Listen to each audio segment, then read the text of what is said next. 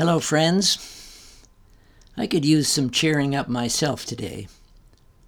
Not only is the pandemic still raging, but here where I live there are fires all around, the air quality is lousy, and a persistent heat wave is pounding us into submission. Yet we're trying to remain hopeful, and maybe these poems will provide more pleasurable thoughts and a few lighter moments. Here's one called Yellow Mushroom. A warm day in late January. No rain for 2 or 3 weeks, but the ground in the woods and hills is still satisfyingly muddy. And by a rotting log I find a small yellow mushroom standing perfectly erect, like a ballerina or a gymnast preparing to launch herself into the mild, bright air. But of course, the lovely little fungus has no such idea. No plans to leap or twirl or dive. For a mushroom understands that one can also praise existence by remaining perfectly quiet and still, with feet planted firmly in moldering earth. And when it comes to praising existence, you can't beat a rowdy, raucous chorus of frogs. Here's a poem called 100,000 Frogs.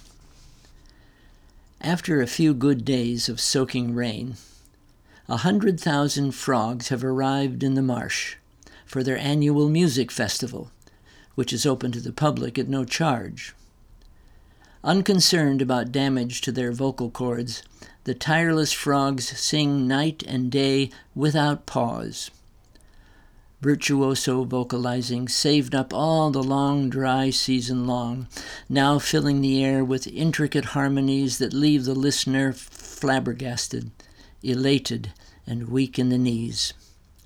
Frog song reverberating in his brain as he sloshes through puddle after puddle on the inundated trail. But the frogs are not singing for him or any other audience except themselves.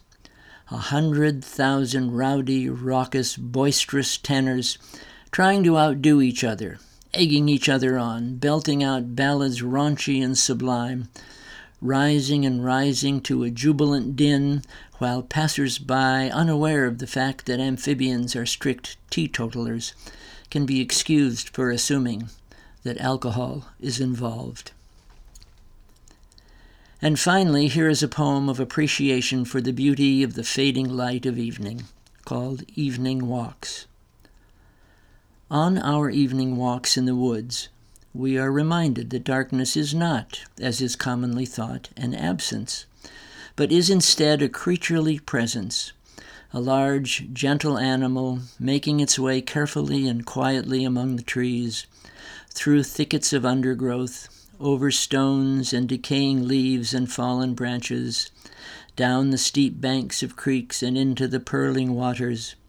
And when we turn to retrace our path along the dimming corridors of twilight, it stays close behind like a faithful old hound and follows us all the way home.